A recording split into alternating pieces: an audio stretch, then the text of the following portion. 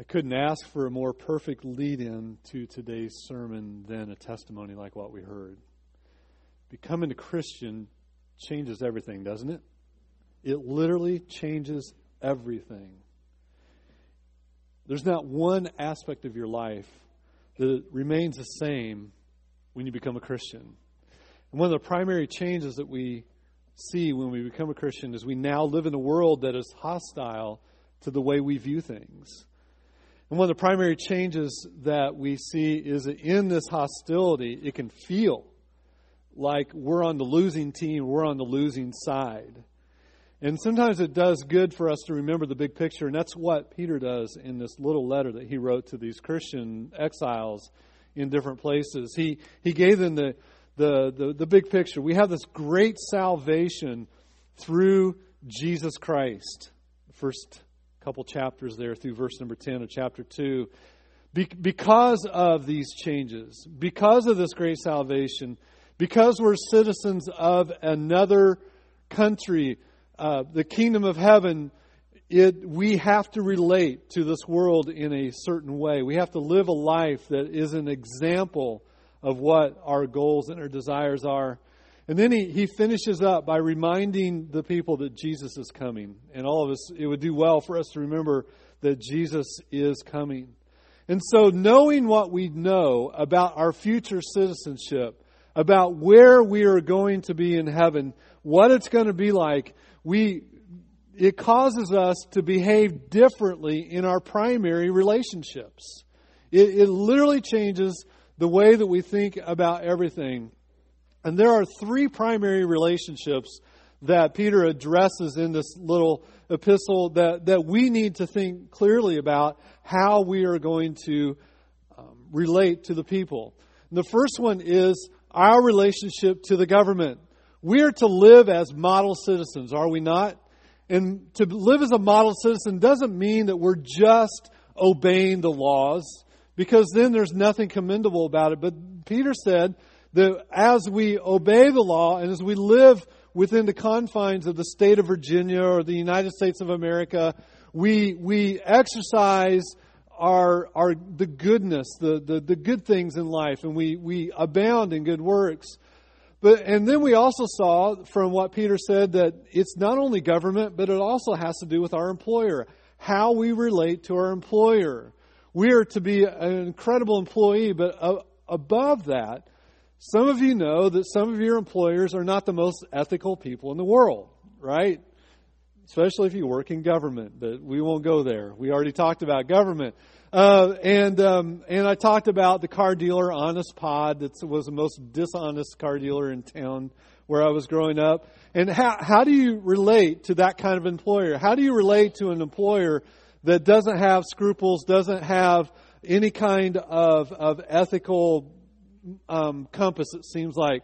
The answer is that you submit yourself to that employer, but at the same time, you don't get drawn into what they are doing wrong. And you remember that you're living for Jesus Christ. Well, the third primary relationship is that of your marriage, your family, and how you live in your family.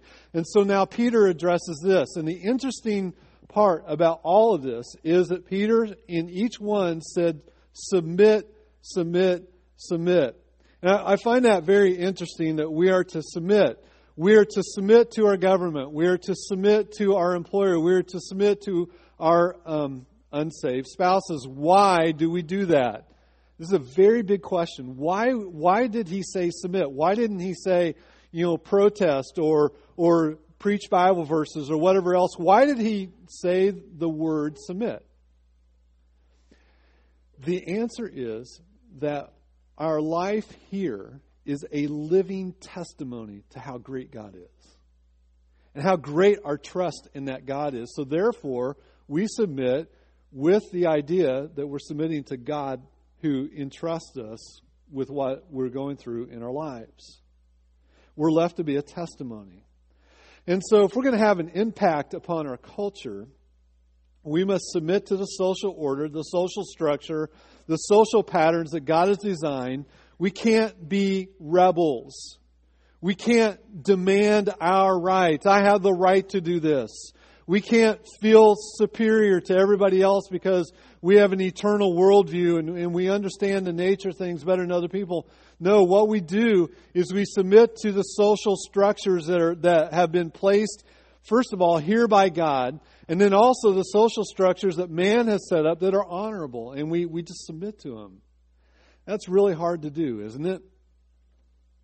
Depending on what stage in life you are, depends upon how difficult each one is. My children tell me I drive like a grandfather now. I drive like a grandpa. But when I was a teenager, my theme song was I Can't Drive 55. You know what I'm talking about, right? You change. And so Heather said one time, you never slow down when there's a cop. I said, I don't need to. Okay. I drive like a grandpa. But anyway. So now we're to a passage of Scripture. And I'm going to be honest with you. On the surface, it seems abrasive. It rubs against our culture.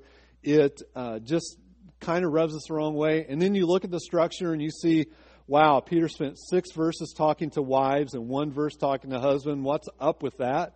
And you're asking yourself that question. Well, it really is, if you'll pay attention to it, it is so fascinating when you unpack and see the cultural setting and what all was going on. You'll have a totally different view of this little passage of Scripture. But let's look at chapter 3 and verse number 1 and read it together.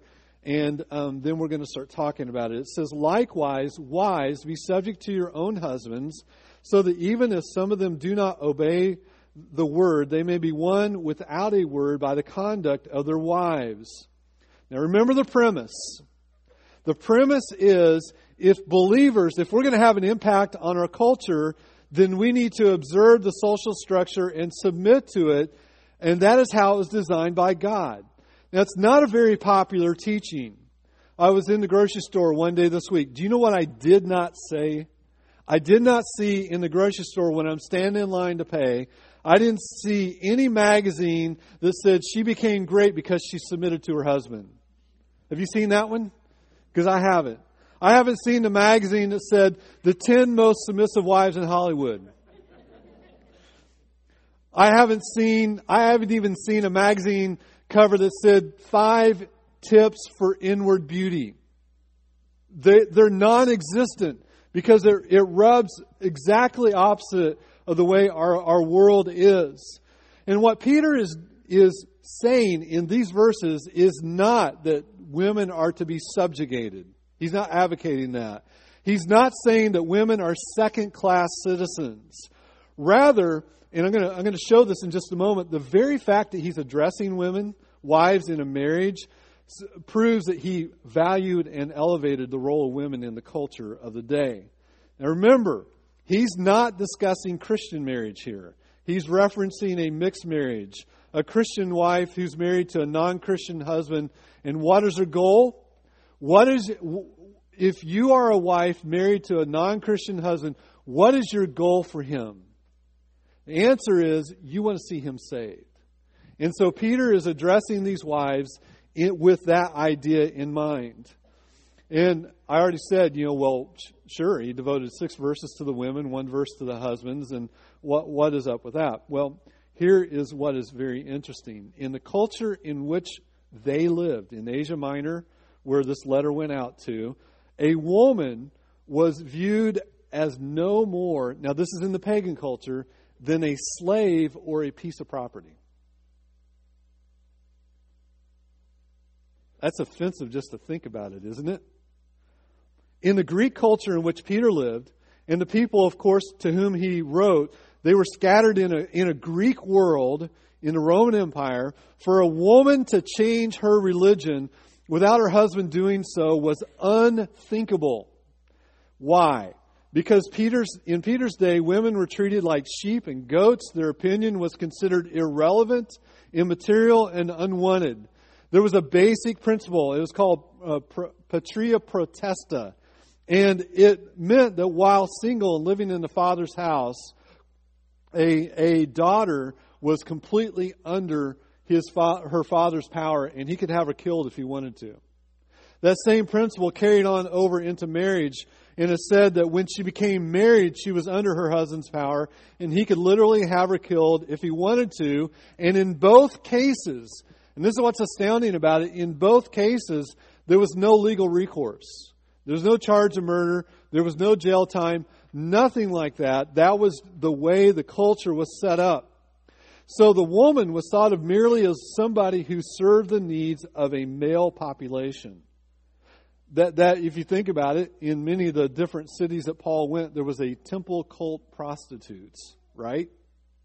And so they served the need. That's how they thought of women in that day. It was expected that the wife would have no friends of her own and would worship the gods of her husband.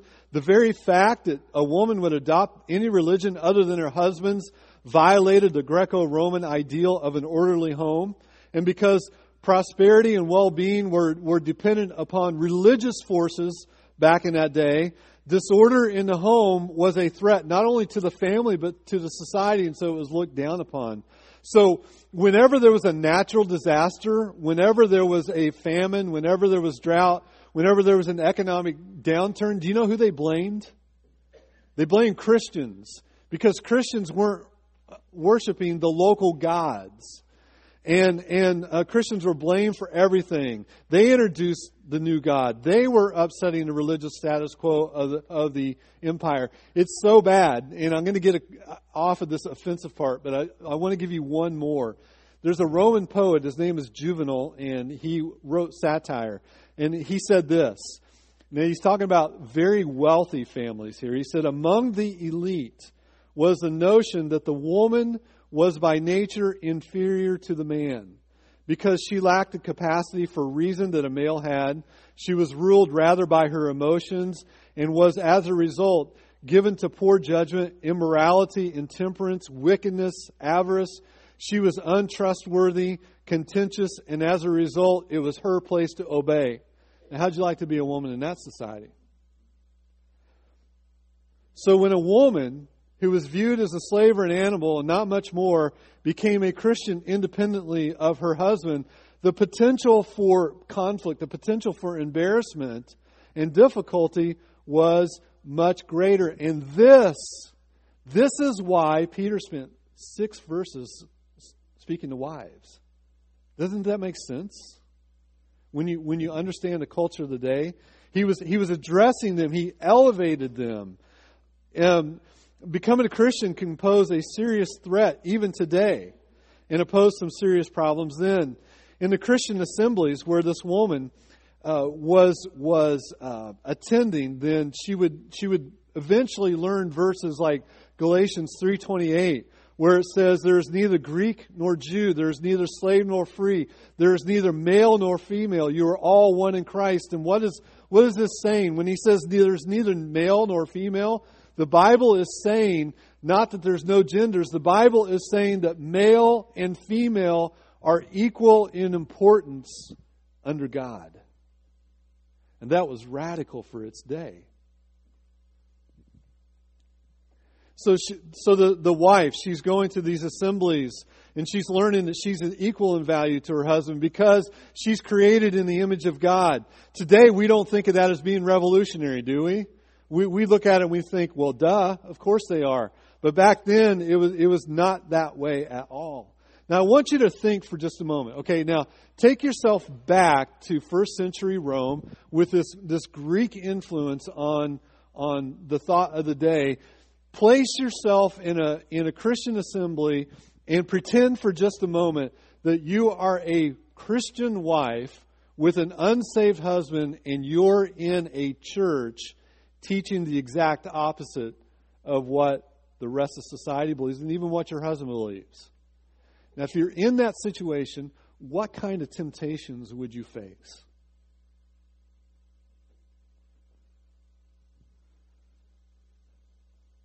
There's a number, aren't there? I mean, this woman is going to learn the Christian ethic, that men and women are equal under the Creator. She's going to understand that a husband is to love his wife as Christ loved the church. She's going to see that she has a superior understanding to her husband of what it meant to be human. made in God's image. And she sees this new Christian assembly. And she sees that other women in the assembly who have their husbands in the assembly with them, they're not treated poorly. They're not treated like property.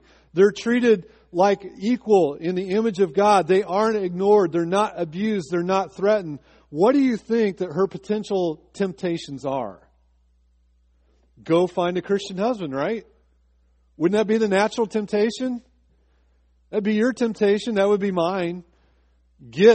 Flee your current marriage. Find somewhere better. Find a Christian husband. That's one temptation. Maybe she would want to preach to her husband, God, I want this marriage changed so badly. I'm going to help the Holy Spirit out. I'm going to preach to my husband.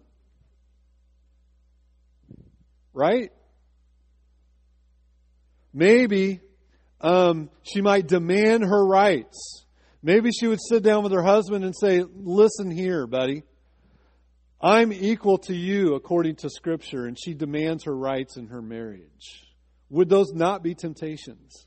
Depend on your personality, depend on how you work things, depending on what you expect. These are all temptations. And it's a very real temptation in Christian, even today.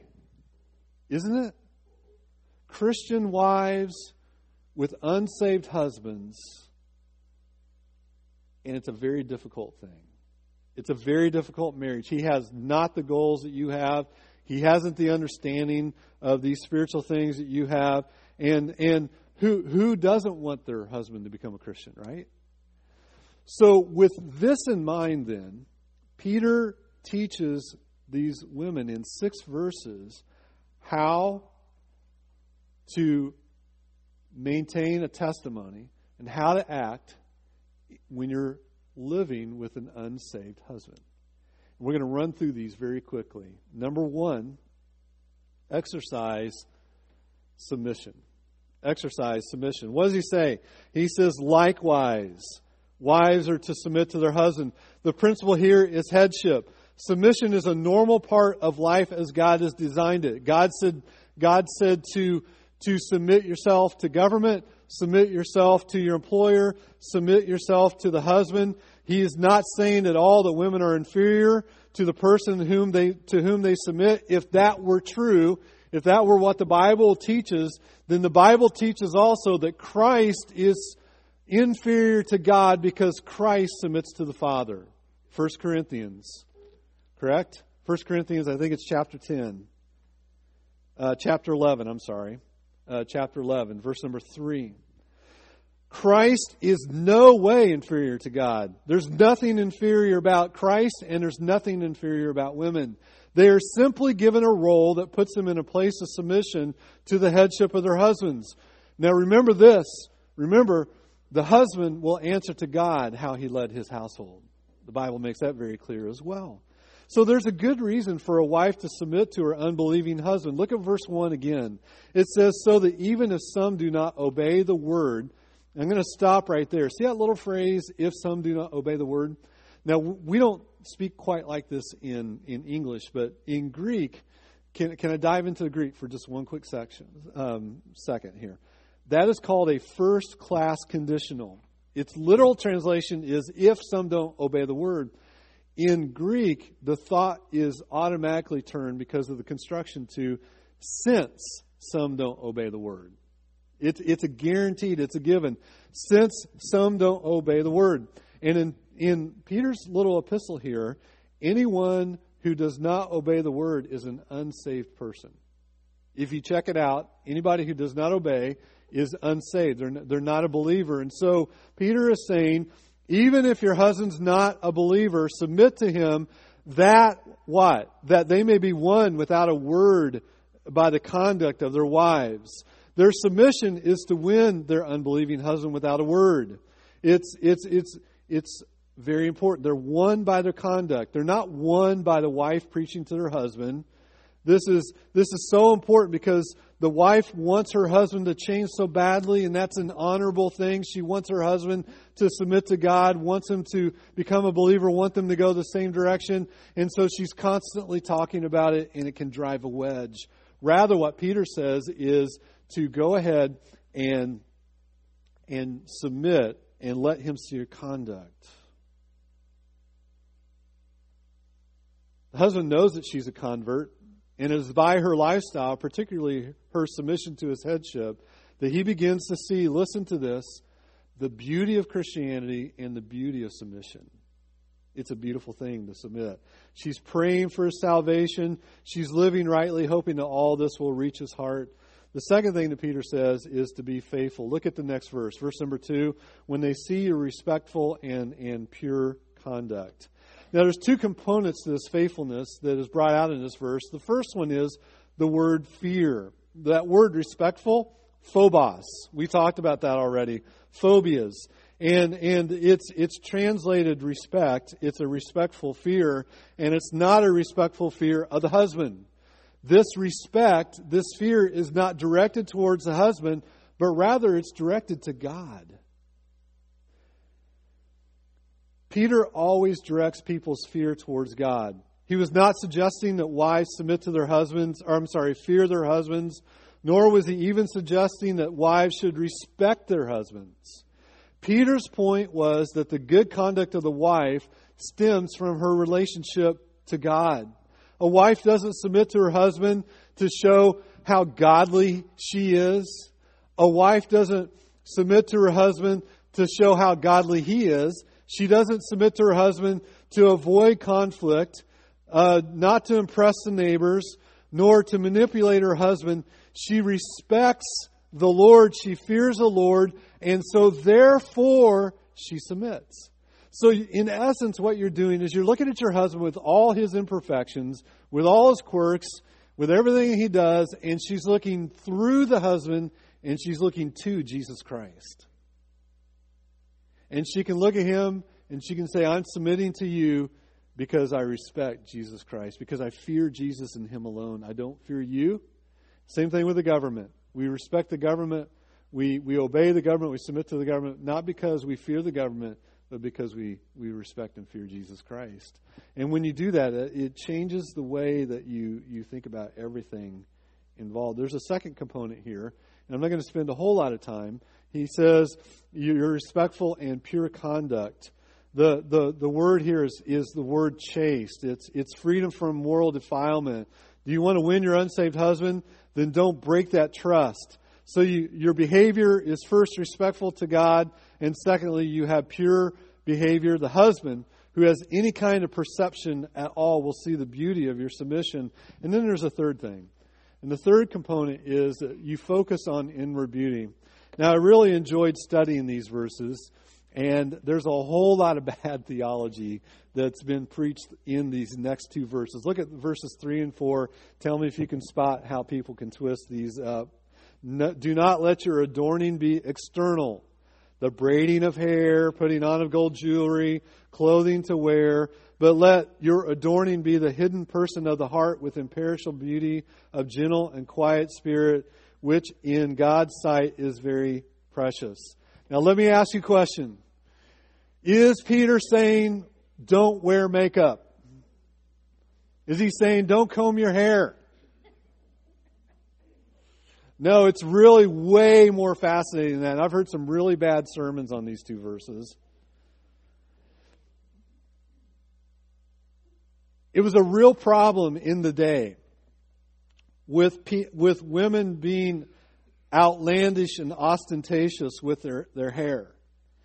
The Roman poet, I'm going to quote him again if this is all right. Juvenal wrote this. Now this is Juvenal speaking. He said, there is nothing that a woman will not permit herself to do, nothing that she deems shameful when she encircles her neck with green emeralds, fastens pearls to her elongated ears, and there's nothing more intolerable than a wealthy woman.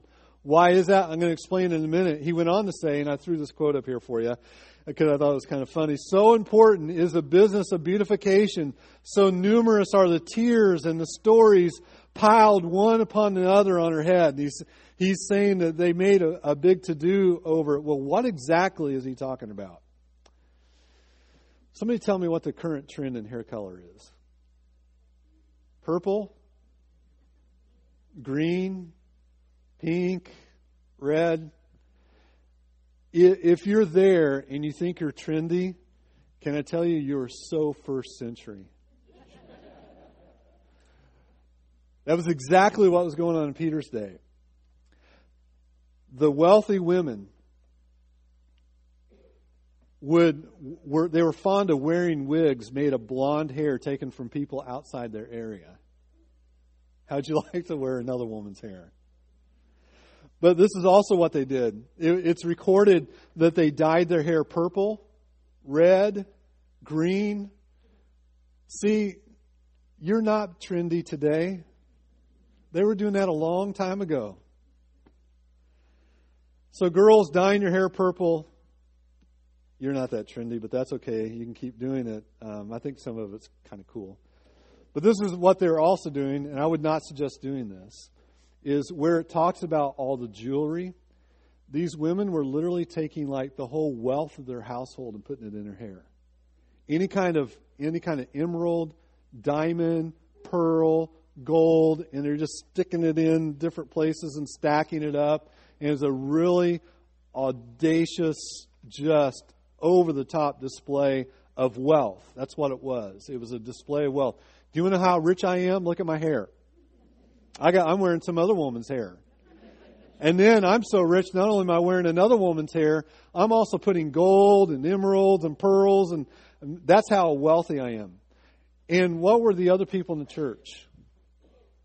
There were slaves in the church who were pieces of property. There were other people who were very, very poor in the church. And so there was a big distinction going on in the churches with all of this.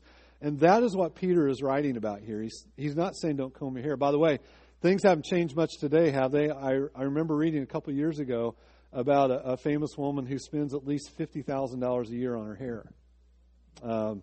If I named her name, you would know who she was. I could spend $50,000 and my hair would still be as ugly as it always has been, but that's another point altogether. But what does Peter say? True beauty is where? In the heart. He says, don't let your adorning be on the outside. Let it be on the inside. There is a magnetic attractiveness to a woman who has walked her whole life with the Lord and just oozes the fruit of the Spirit. Isn't there? There is a magnetic attraction about that kind of a woman. There's a real beauty in a gentle and quiet spirit, what Peter mentions. The most beautiful kind of woman is a woman with a meek and gentle and peaceful and calm and quiet disposition. The inner virtue of that a woman would pursue, and that she would pursue Christ and have these virtues. That's what wins a man's heart. Not only that, would you please notice that who this is precious in the sight of? What do the verses say that this is precious in the sight of? Precious in the sight of God. Dear wife, dear lady today, do you want to have a life where God looks at you and says, you are focusing on the precious things, then focus on the heart. Inward beauty comes out. We have all experienced this. Whether it's a man or a woman, we've seen a person from a distance and think, that person's very attractive. And then you get to meet that person and they get uglier and uglier and uglier. Why is that? Because of what's on the inside. And there comes a point with some people where it doesn't matter how attractive they are on the outside, you can't stand being around them because they're so ugly on the inside. And so we understand that beauty comes from the interior portion and comes out through the outside. So focus on inward beauty. That's what's highly valued by God. That's what's beautiful to God. And then there's an example. Look at verses 5 and 6. And this is another two verses that some really bad sermons have come out of. But look at what verses 5 and 6 say. It says, for this is how holy women who what? Hoped in God used to adorn themselves by submitting to their own husbands. So now he's going back to the the holy women in the Old Testament, and he's saying, you can do this because they who hoped in God did this. And then notice what he says, verse number 6.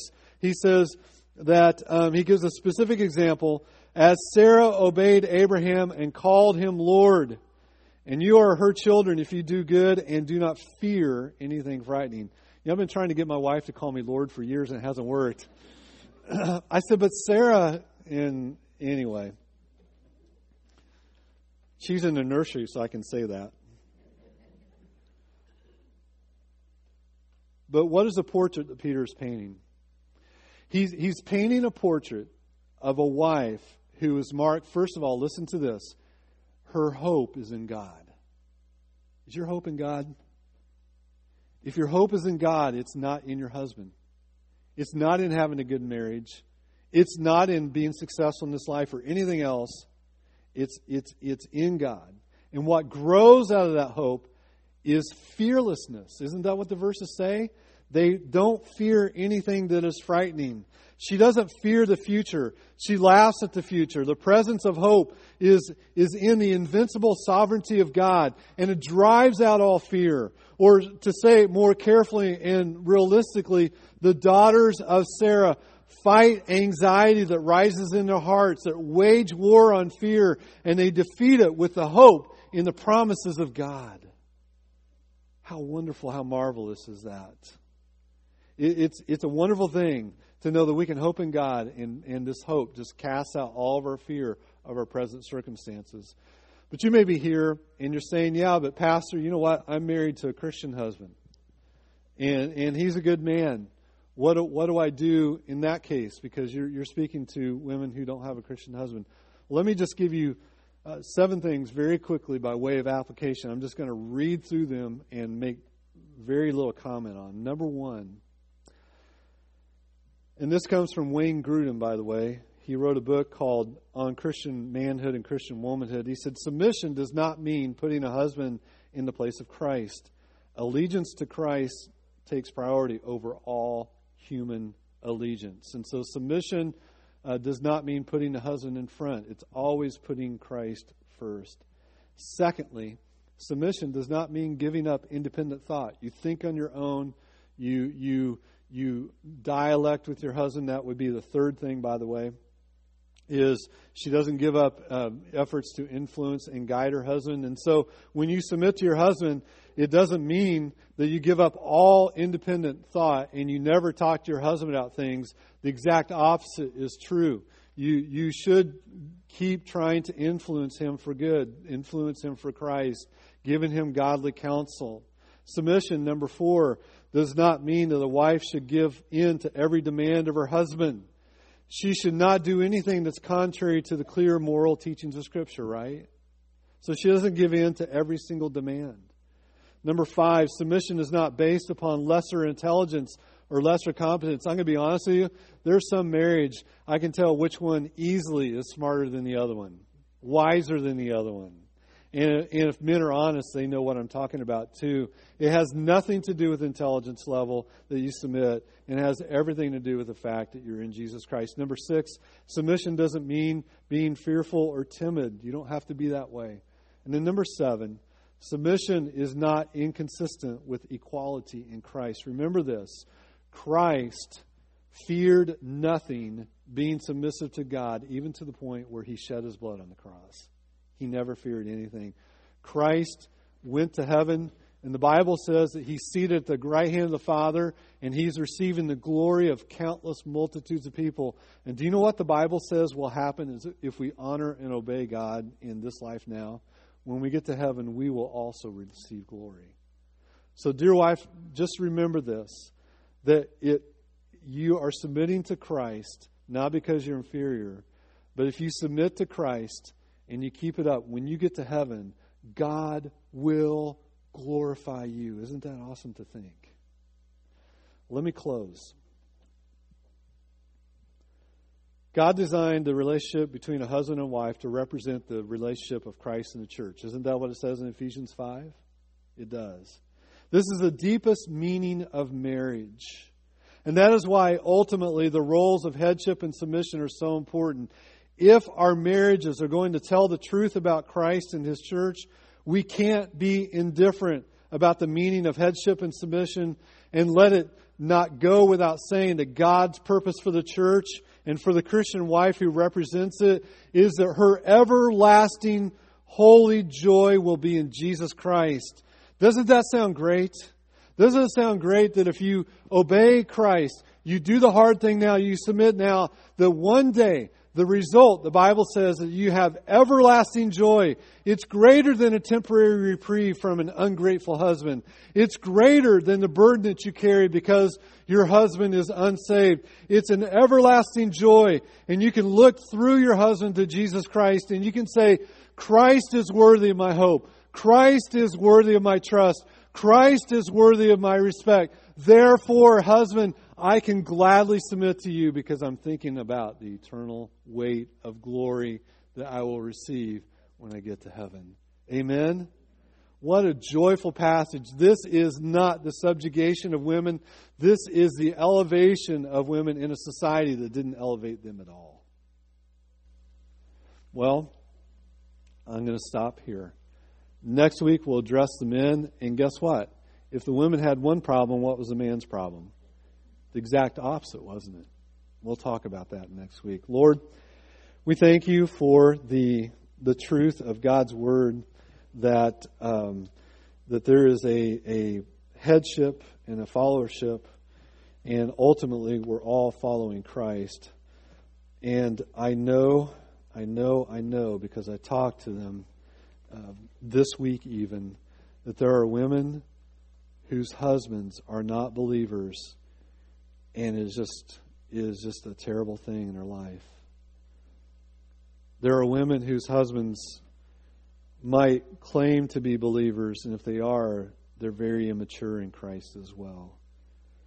Lord, I pray that you will strengthen these women, that you will help them to place their hope in you, gladly submitting to their husbands, knowing that there will be eternal joy because they obeyed you in the hard things.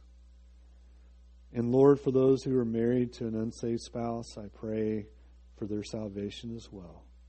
In Christ's name we pray. Amen.